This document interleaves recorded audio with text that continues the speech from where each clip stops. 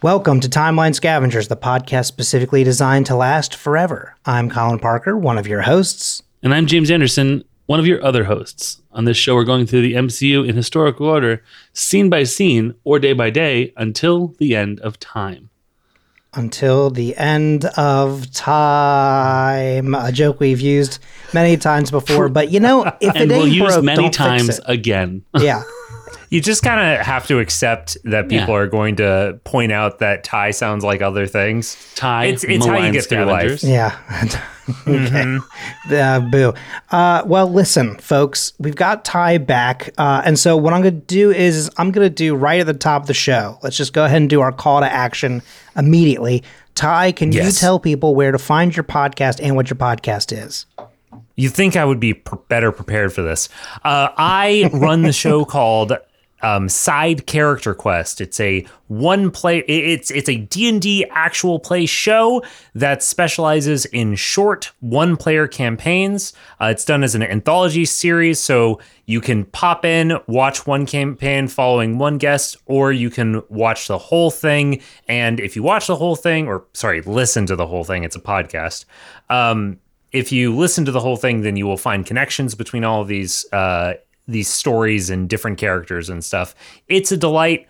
I'm going to recommend today that you listen to Talbotton Celebrates His Anniversary. That's just the first one that came to my mind. I think that's somewhere around episode 70-ish. That sounds about right. Yeah. And you know what else we should be checking out? We should be checking out Agent Carter Season 2, Episode 4, and a little bit of Agent Carter Season 2, Episode 5. Now, what I'm going to do is I'm actually going to give you the timestamps that you don't watch, because I think that's actually less confusing. It's everything we've talked about so far. Pretty much, right. So basically, I mean, really what you can do is just start from the beginning of the episode and just watch all the way through. Just recognize that you're going to have seen some of these clips before. Go listen to those episodes again. That's also a good point. What you're avoiding is 6 minutes and 31 seconds to 8:43, and then avoiding 16:44 to 18:34, avoiding 19:40 to 21:32, and avoiding 33:50 to 35:49, 39:25 to 41:37, and then at that point you're good. Just keep on watching until 5 minutes and 56 seconds in Season 2, Episode 5. I feel like that was way easier. That's the simpler version. Yeah. It is 1, 2, 3, 4, 5, 6, 7. It's a total of 7 timestamps that I would have given you, and I think I did 6 there. So, that's called... it's objectively three Peggy's and 3 Agneses makes 6, so for sure that is correct. Got it. Perfect. Man, nailed that one. That's just simplification, baby. You know what I'm saying? Like that's optimization. And so for this one, what I'm doing is I'm doing a little bit of my own interjections here and there, but I mostly used the MCU wiki because this one was hard for me to figure out how to do because of all those timestamps. So let's just go ahead and get into it. Here's what happens. Peggy and Wilkes talk about food and whether or not he can feel hunger or other things, but yet he can still feel himself getting the hots for Peg as they nearly kiss, but then remember, oh, wait a minute, they can't. So they go back to talking about making a fast neutron reactor. Ooh, riveting, lovely romance comedy stuff. One has been built before, and at full power, it can generate 25 kilowatts. For a quick reference, in modern day technology, most people use about 35 kilowatts per day. But this is 25 kilowatts, boom, like that. So that's still quite a lot. Agnes Cully, however, patented, why is that hard to say? A reactor that could generate 1,000 times more power. So she's a genius. I'm a genius. Whitney Frost, she defies categorization. Okay, you know what I'm just going to go ahead and do? Patented categorization. Let's just go ahead and get that Dr. Pepper open. I think that's what's happening here. Ooh, yeah, that's the stuff right there. Frost does experiments on rats to master her power over the zero matter. She discovers that she can transform a living thing into black fluid and absorb it into her hands, but after absorption, the scar on her forehead grows.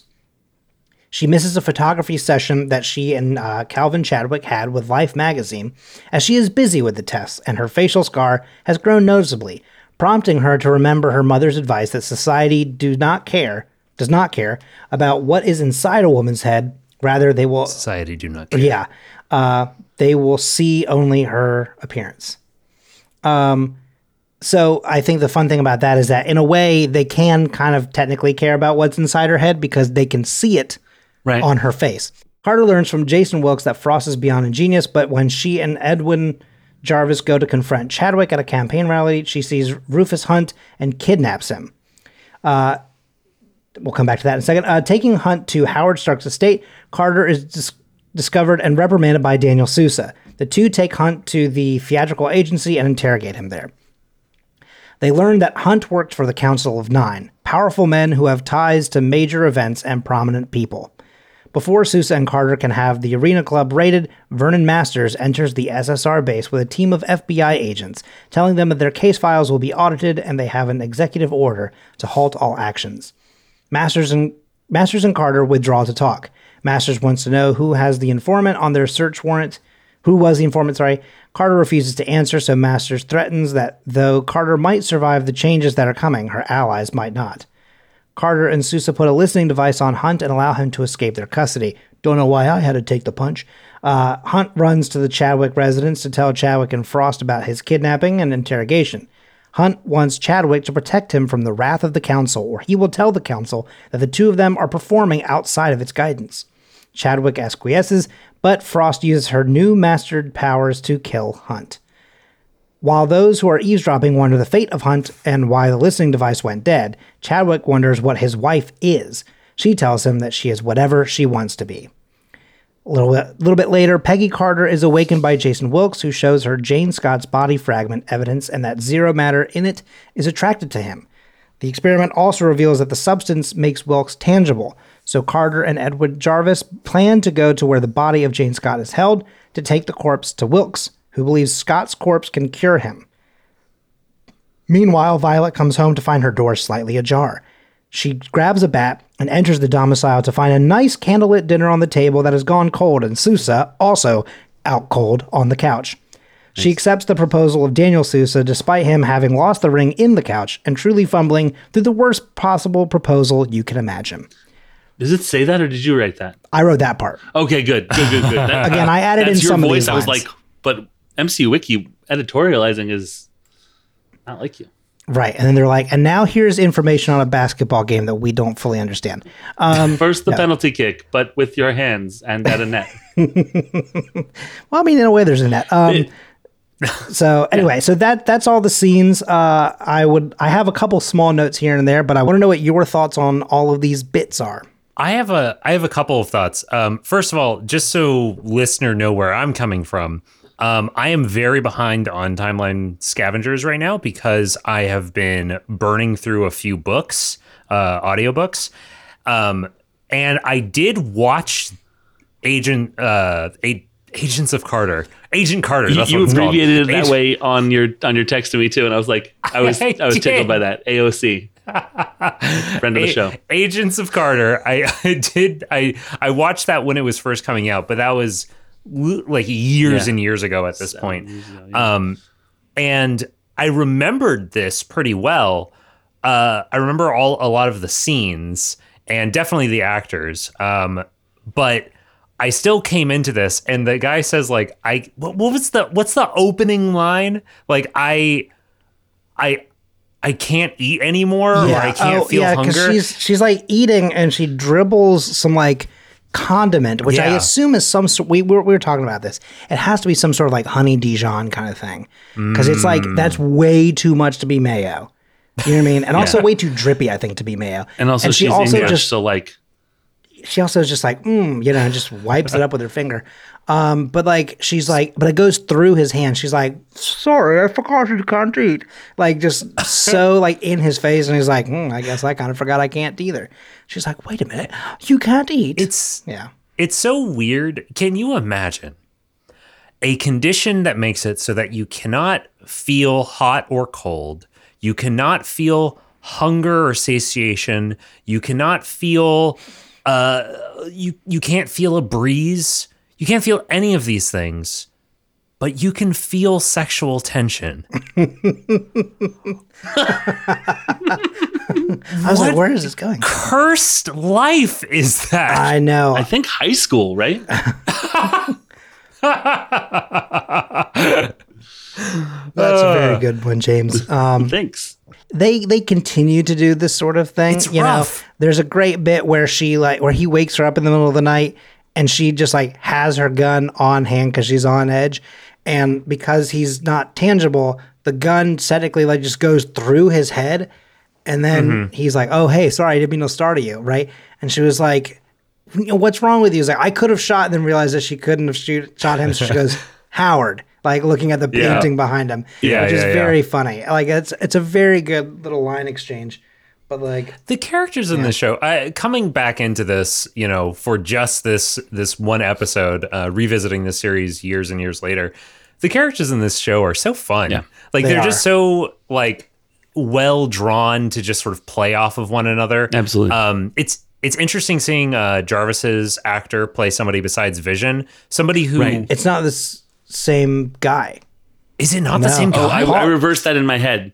Yeah. What? A different guy playing. Paul Bettany is Vision / Jarvis the AI, but Jarvis the man is played by James D'Arcy. Yeah. That explains why they had such different vibes. You know what's funny is wow. As the years go on, Howard Stark's face elongates and Edwin Jarvis's face becomes more circular. Yeah. I have wow, my credentials have just been called into question for being on this show. I think it just means that he's doing a great job of carrying the character in this way. Yeah. I agree. They actually have very similar timbres to their voice, in my opinion. Mm-hmm. So I could totally see how if you were to like close your eyes and just have them like talk, I think that like Paul Bettany, I think purposefully adds a little bit of like roboticism to how he talks. And he has he holds himself with a certain confidence that this actor does not hold himself with. That's true. I think Paul Bettany could slightly tweak his performance and land exactly on this guy. Yeah, I agree. Yep. Yeah. Absolutely. It's remarkable. I have a question about something. The MCU Wiki claimed that they took Hunt to the theatrical agency. Yeah, they claim they took him to the basement there, which is interesting because that seems off to me, but also it doesn't seem like it's too industrial to be Howard Stark's estate.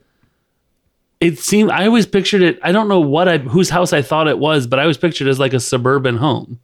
Like they're in the basement. Like she's like, big let's boiler room. You know what I mean? Right. But I also would feel like if Howard Stark is anything like Tony Stark, he has like industrial stuff on his property. It's possible. Right? Yeah. Like I kept that in because I also had the same question. I was like, that's weird. But they literally never, it has to be his house though, because that's where Sousa meets up with her. Yeah. And then if they had brought it back to the office, it would have been like, he's like, let me go talk to him.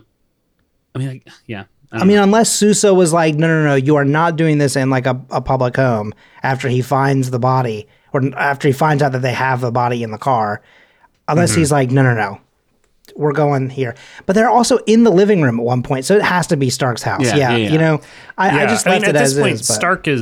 Stark is already like implicated being involved with this, right? So it's not like they're hurting him in an additional way. Also, they might be figuring like, well, Stark is super rich. Yeah. He can, if he gets in trouble, he can buy his way out. He's currently out of the country. So like right?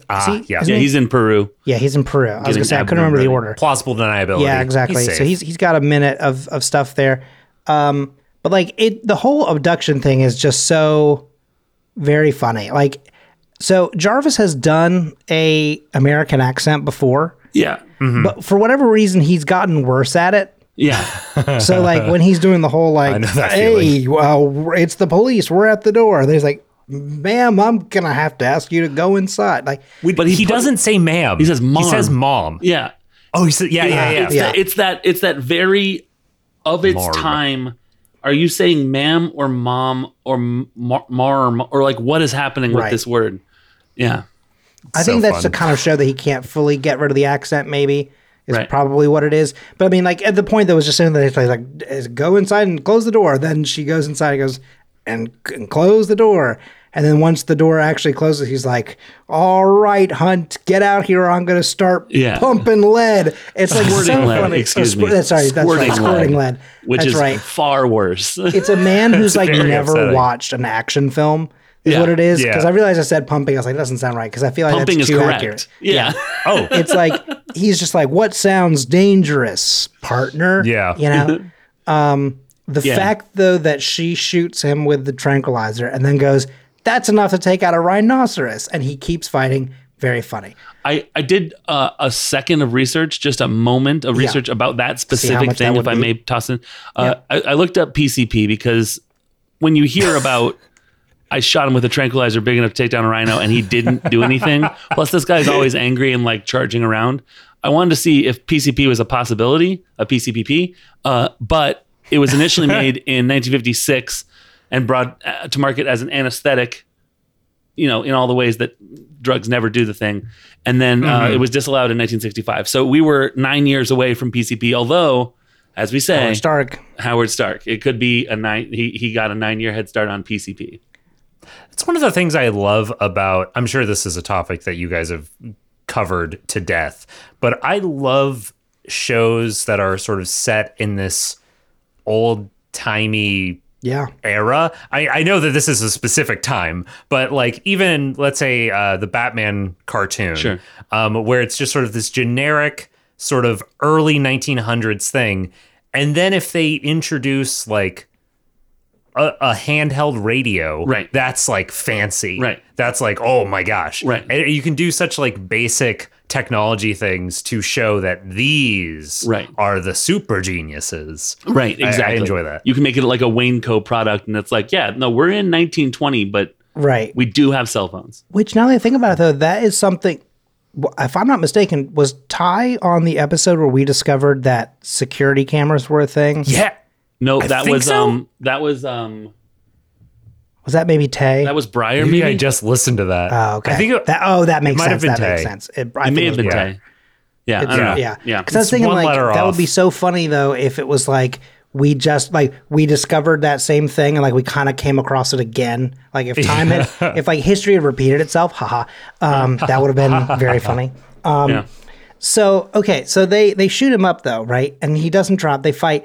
My favorite bit about this is that I just simply wanted to comment that Jarvis accidentally gets a little bit of the tranquilizer in him, and he passes out with a singular line of Jarvis, and then Jarvis. Thank you. I wrote that down too. If we were gonna see Jarvis for another movie or show, like see him.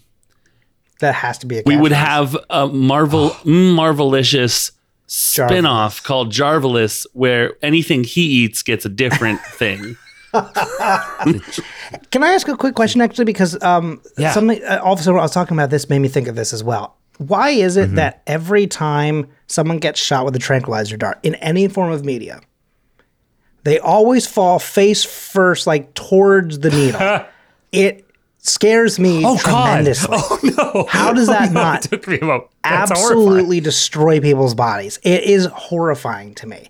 When he started to tip, I was like, tip backwards, and he tips forward, and I was like, that's just how is he then not walking around with a giant gaping wound from a You've got to giant remember thing? this. You know what I mean? If you ever get tranxed. Just make sure when Kevin Feige finally goes, they know too much, and you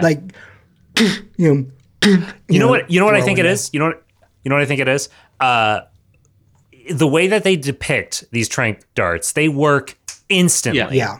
And so my thought is that they immediately anesthetize where they got hit, and thus you do not know where you have been hit. And so you don't know that you need to fall backwards. But he would be like the guy pops out of the trunk and stabs him, right? So popping out of the trunk would you jump back. Listen, it's a bad theory.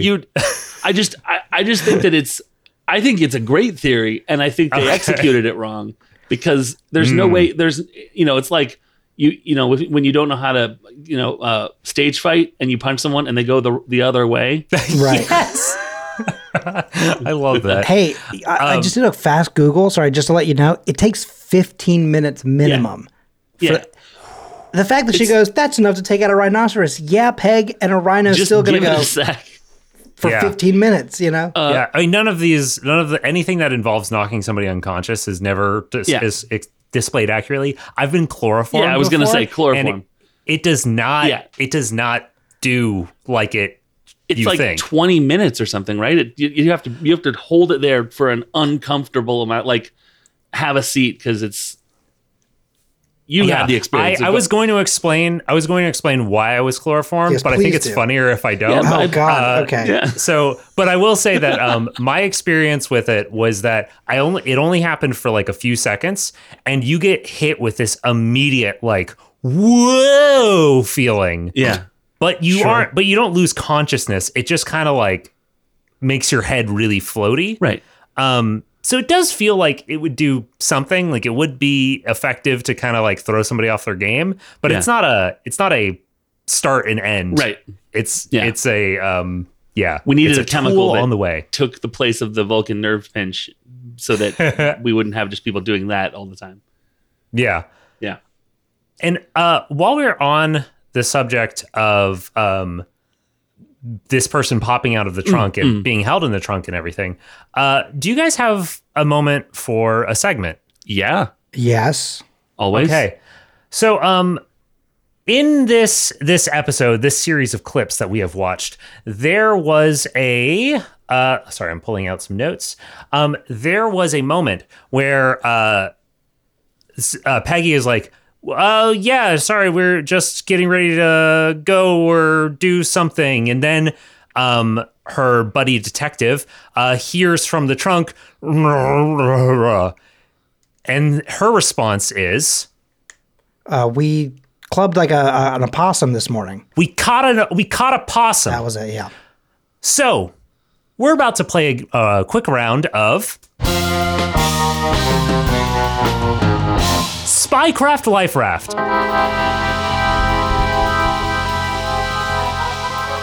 This is the game where I present you with a very suspicious situation that a spy might find themselves in, and then you are given one chance to throw my suspicions in the garbage.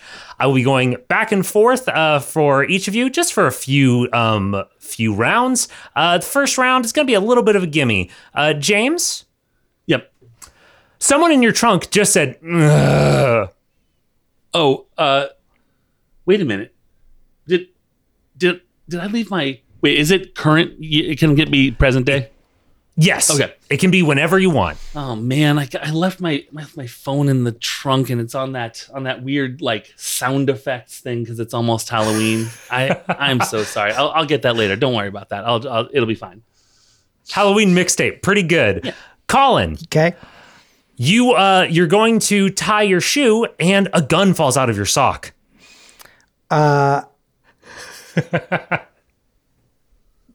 It's Nerf or nothing, baby. Gotta keep that thing on me. James. Yeah. You're spotted slipping something into their drink. This is my drink, and then I drink it. Colin. Yes. You spill spaghetti on your shirt, and an overenthusiastic waiter pulls it off, revealing the wire underneath. I'm podcasting right now. I feel like I had a couple more, but I feel like that's a good wrap up on this bit of this take on Spycraft Life Raft. If you've got a better title, then reach out and let us know. I don't think you can. I feel like that's such a good name. That was so exciting. Yeah. I love when other people bring in like segments. I feel like that's very, very fun. Colin, do you know Oh, go ahead. Oh, I was just going to say, did you know that every time it's my turn to host, I do a quick scour of the episode in my mind of, is there a way to bring in some sort of Who's Freddy-esque quiz into this one? And there never is. I won't lie to you. I have been trying to ride the high of Who's Freddy. Like, what an incredible lightning strike that was for me. You know what I mean? Like, I'm worried that I'll never top that segment. Although I have really been enjoying Marvelicious/Marvelous.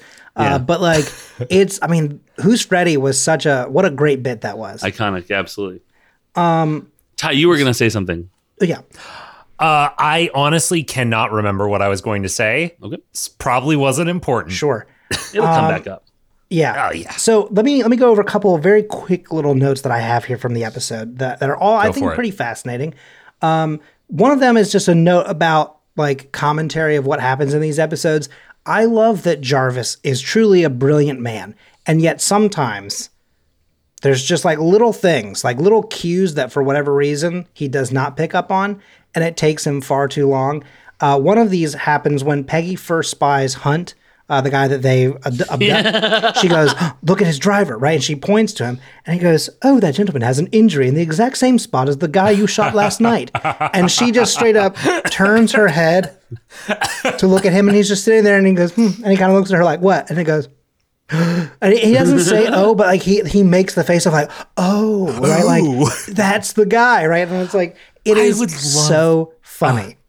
I would love to get to play a character like that. Yeah. It seems so fun. Yeah. So nice. Totally. Absolutely. I fully agree with that. You 100% understand why he is there. Yeah. Right? It's not like he is useless. It's not like he is cowardly or whatever. It's just that he's, not a trained spy. Right. Exactly. As she keeps reminding him, and as he keeps ignoring her reminding. Right. And he's always like, but the adventure, Miss Carter. Right. Okay, so Jarvis. Okay, got that. Okay, the next thing that I have is I have just a quick note on fast neutron reactor because, again, I'm not a scientist. I'm not a smart guy. So I went, is that a real thing or is that Marvel? Right. A FNR or a fast spectrum reactor, sometimes also simply just called a fast reactor, which I feel like that's nothing. I feel like is a category of nuclear reactor in which the fission chain reaction is sustained by fast neutrons carrying energies of above 1 MeV, not really sure what that is, or greater on average. Thank you. As opposed to slow thermal neutrons. Sorry, hold on. Was that a capital M or a lowercase m? Big M. Mega electron volts. That makes way more sense. As opposed to slow thermal neutrons used in thermal neutron reactors. I like when people use the word in the definition. Yeah. You know what I mean? As opposed to the slow thermal neutrons used in what kind of reactor? That's right, thermal neutron reactors. Oh, what it is. They got to, because sometimes they'll have a name for something in science that is completely unrelated to the actual meaning of the thing. And so they're like, no, this time we actually do mean slow. Yeah. This time, it actually does mean that. Yeah. What it says on the tin, it's inside the tin. Right. And it's in tin. Interesting. So I mean, there's a lot of information on this thing. Yeah. So it does exist, though, and I feel like it's a fascinating thing. The one thing I will say is that the moderators in conventional nuclear reactors, 99.3% of them are uranium-238, common isotope of uranium found in nature, and then there's 0.7 of uranium-235. Right. Which is an isotope of uranium making up about 0.72% of natural uranium. So the fact that they are hey, not only is this exactly how much percent is out there, it's exactly the amount of percent that we're using or putting out there or whatever, which I think is a fun little thing. And maybe I've also gotten that wrong, but whatever. Listen, I don't pretend to understand these things. I'm just giving you what I can figure out. Okay, 2 final notes. Hunt tries to act tough during his interrogation. And he's like, I know all about you running around pretending to be Elliot Ness, right? Which is okay, great. You're dropping a reference here, right? That's very topical of the time, right? Elliot Ness was an American Prohibition agent known for his efforts to bring down Al Capone and enforce Prohibition in Chicago. Oh, is he the guy that would always dress up in crazy costumes? did he get into crazy costumes? He might have. That part I don't know. All I know is that he's like kind of like one of the big law enforcement agents, and he was part of the team known as the Untouchables. Which is like a big thing. Good name. So that's a fun little, like, just a quick little name drop. Also, Kevin we Costner should come played back. him in the movie. Oh, okay. I didn't know that. We should come back to this if we think about it. But the way they interrogate him, we should talk about that real quick after this last note. Okay. Just because that was such a good scene as well, and they don't touch on it like at all in that little wiki know-how thing. But here's the final thing that he mentions in his little confessional or whatever. He's talking to them about, who's in the council and all this other stuff. And they're like, well, okay, listen, we're going to keep you safe. He's like, you think you can keep me safe? He's like, are you out of your minds? Like, that's not going to happen. He's like, it's already done. Like, I'm already dead. Right. They're like, blah, blah, blah. They keep going back and forth. And he says, you don't realize how far their reach goes. He says, things like President McKinley, Black Tuesday, right? Those things don't just happen. So President McKinley, who was shot and killed before the formation of the Arena Club, meaning that they've been around before the actual introduction, or the timeline is once again just completely off and they didn't really fully pay attention to their own stuff. And then Black Tuesday is October 29th, 1929, the day where all New York Stock Exchange prices completely collapsed and became the pivotal factor in the emergence of the Great Depression. Which Gloucester talks about in an Arena Club meeting with Chadwick that I think has happened. I think it happened a couple of days ago as we day by day it. He's like, I caused the stock market crash, which Hugh Jones is still getting the dividends from getting rich off the Black Tuesday. Yeah. Right. But yeah, I found the President McKinley one such an odd call to make. Because they've just I think it's an episode, maybe 2 before this one, they firmly establish this group was created in 1906. And then what's the first thing that he mentions? Something that happened in 1901. And you're like, okay. You would think how they would handle this is after they've written a script, or maybe after they've written the whole season, or I guess they're probably writing a little bit week to week. I don't know how it works. I don't know how TV works. But you think that once they had written the script, they would go back and be like, all right, here is the time window we have. Let's look for references within that time window to put in at these spots. I have this spot that's I need a reference that's within this window. I have this spot that's within this window. And in the script, you just have reference of a bad thing between this year and this year, As the listener is sitting there wondering when I'm going to chime in with the thing I'm always going to do, which is I think that it's not I think we could take it as a mistake, but we could also take it as either they existed before they existed. Yeah. Okay. Fair. Or Hunt is wrong. He doesn't know what he's talking about because he's literally also very interesting. Henchman. That's not the other option I thought you were going to go for. I've heard that McKinley was something, but he'd never actually looked into it. Maybe the people, used that as a thing to make themselves seem more dangerous, claiming something that they didn't actually do. I was also thinking, that's smart. When you have, okay, let's say you're building an Avengers of, baddies. Of what? Baddies. Okay, I thought you said daddies for a second there, and I was like, okay, Ty, I don't think we're in that energy right now, so let's dial it back. No, but when you're doing this for just straight up just white guys in power, right? Not with power, powers rather. I'm talking just in power, right? In power. I'm also wondering if it's a thing of this person caused this person has caused that, right? So you have 3 or 4 people who have had their hand in some big things, and then in 1906 they sort of all meet up together, a la the Hamilton musical, which definitely doesn't take liberty with history, and they go, oh hey. They kind of find out a little bit about each other, and they kind of form a cabal together. I love when people. I saw in Hamilton was mentioned in the National Treasure show today, and she was like, "Oh, Abigail Adams was one of the first feminists, and she wasn't in the show, and she should have been included." And it always makes me laugh because it's that thing would have been if he'd been faithful to history, that thing would have been 7 hours long. Like, and here's a reprise of the reprise talking about what Connecticut was up to. Can you imagine if like he would just like in between every scene that is currently in the musical, there was an additional scene that just went over every colony, every state, saying like, all right, this is what Georgia's up to. Also, meanwhile, Florida is doing this. Yeah, I think that the McKinley assassination was done by an anarchist, as all assassinations were done at the time, and I think it was me. Oh, dang it, a tynarchist.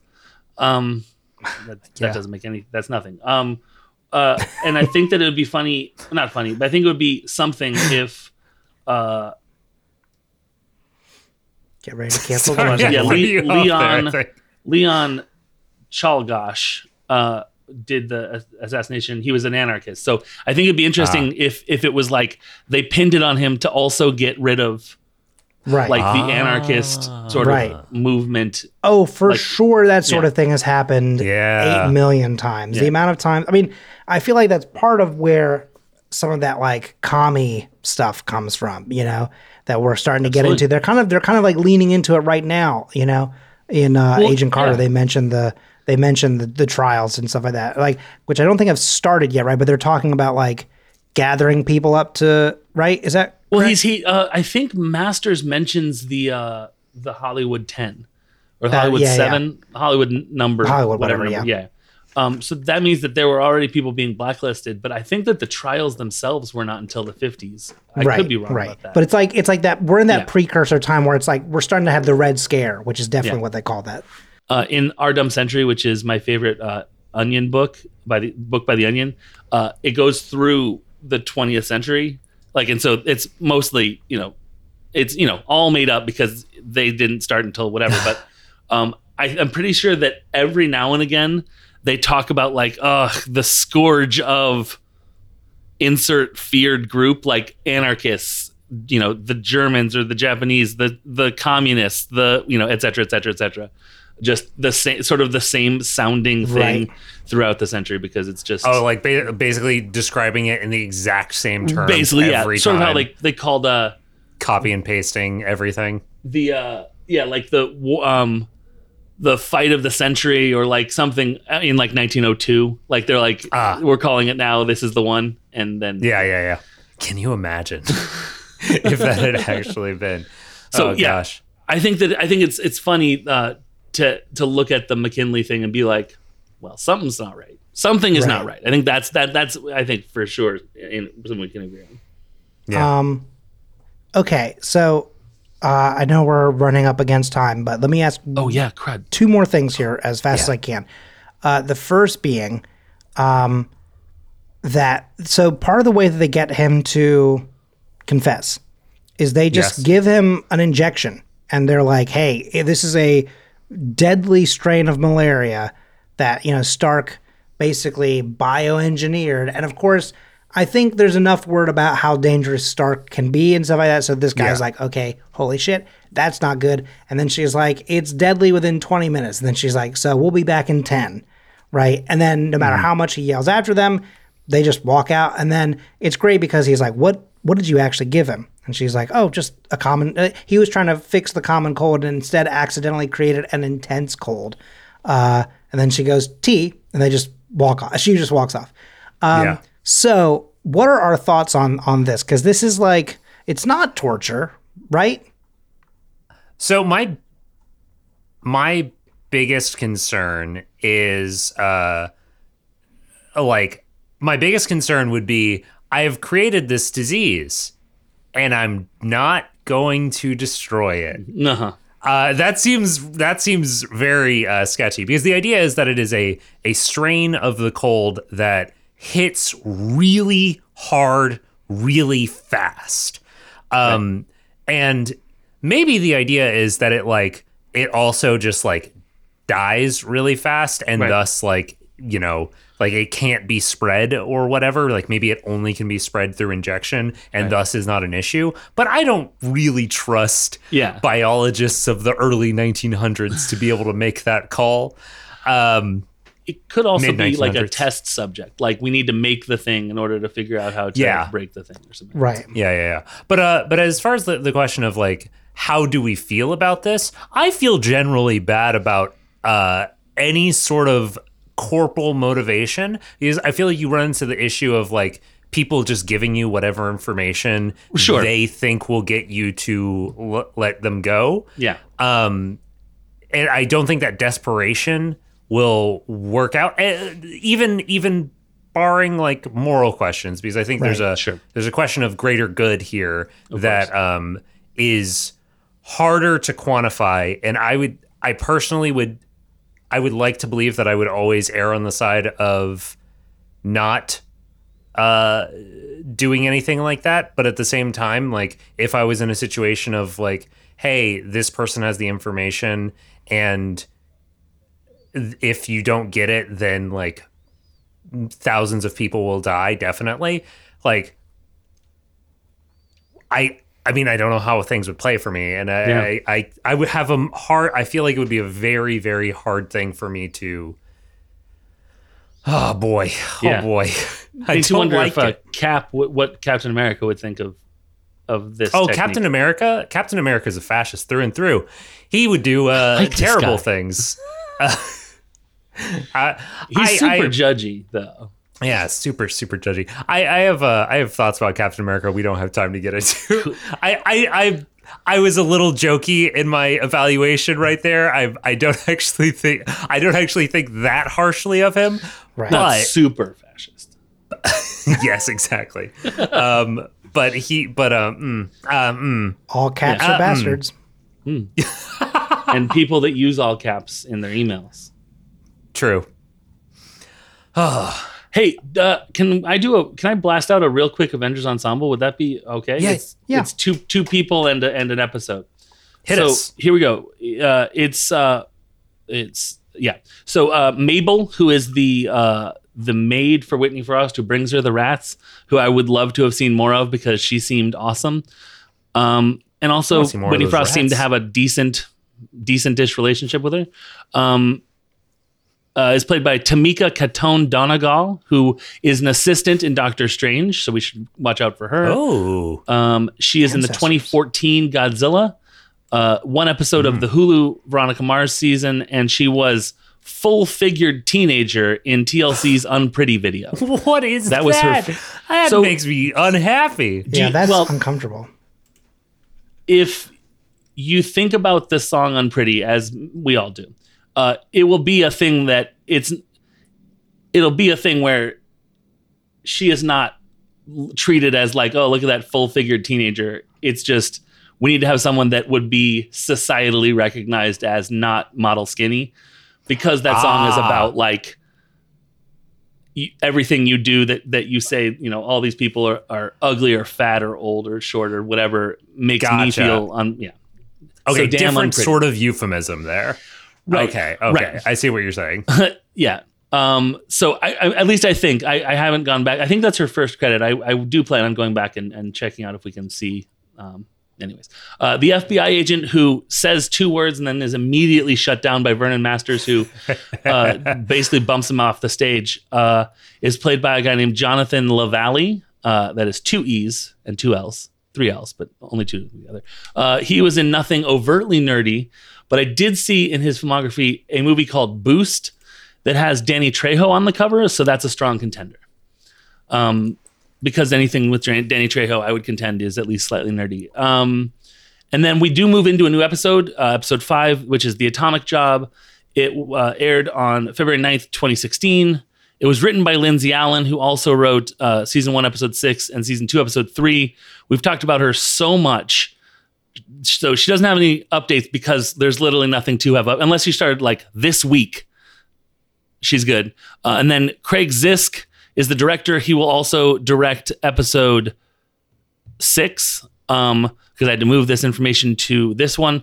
He directed 2 episodes of The Mysterious Benedict Society, 4 episodes of Wu-Tang: An American Saga, 1 episode of Elementary, 2 episodes of Manifest, 2 episodes of Future Man, 2 episodes of Timeless, 1 episode of Santa Clarita Diet, 1 episode of The Exorcist, 1 episode of Preacher, 1 episode of Fear the Walking Dead, 1 episode of American Horror Story, 1 episode of The Office randomly, 4 episodes of Alias, 1 episode of Monk, 1 episode of Smallville, 1 episode of Birds of Prey, 1 episode of The Tick, and 6 episodes of Charmed.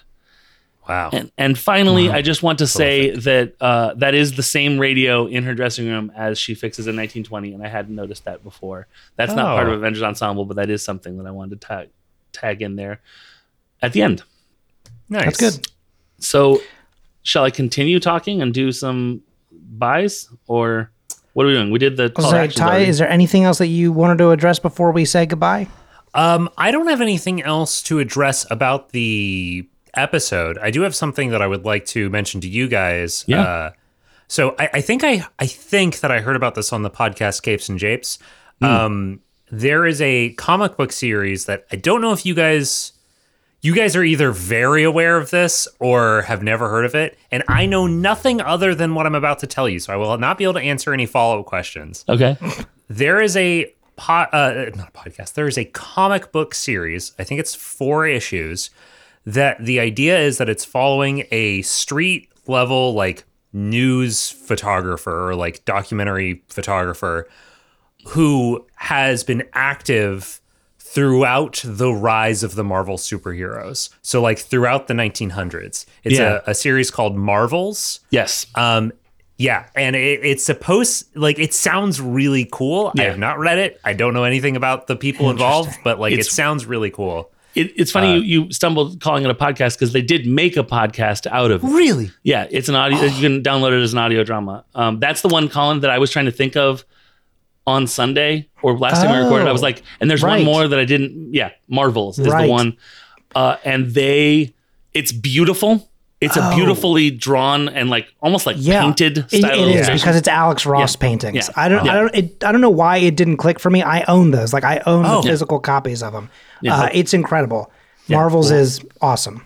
Yeah. Listeners, if you have not read this yet, check it out. I haven't read it yet, and I plan on checking it out. So absolutely, you know. Alex Ross art is like iconic stuff. Did he do Kingdom Come? Yes. Okay. Yeah. Yeah. Freaking amazing. Like wild. And there's actually a lot of like concept art or sometimes like promotional art for films, what either DC or Marvel frequently that is like made by him as well. That's like, he's like one of the guys, you know, for artwork of this nature. Yeah.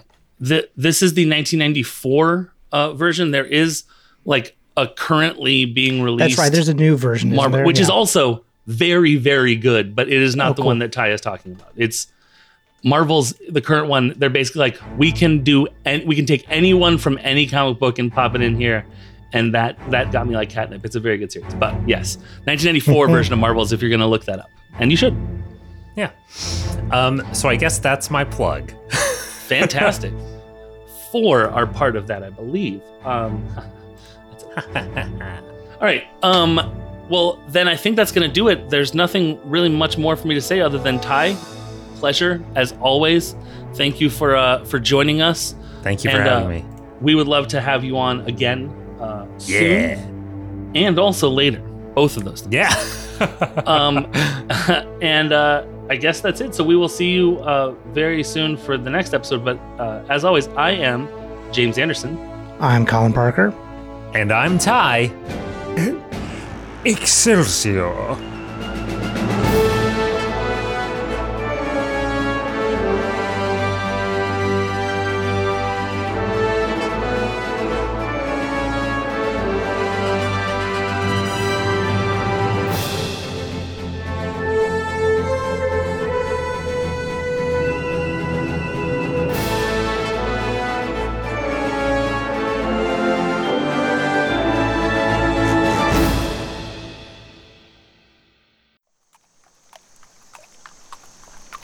This world is a peaceful one.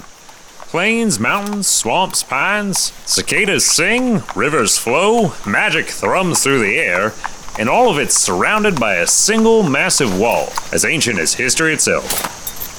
So, not that ancient. Thanks to the loss, Prehistoric ain't all that long ago. Oh well. Life is good, and assuming you don't mind the looming threat of a mysterious skeletal society. Side Character Quest. A D&D adventure, one player at a time. Some worlds need a hero. This one? Might need a bit more than that.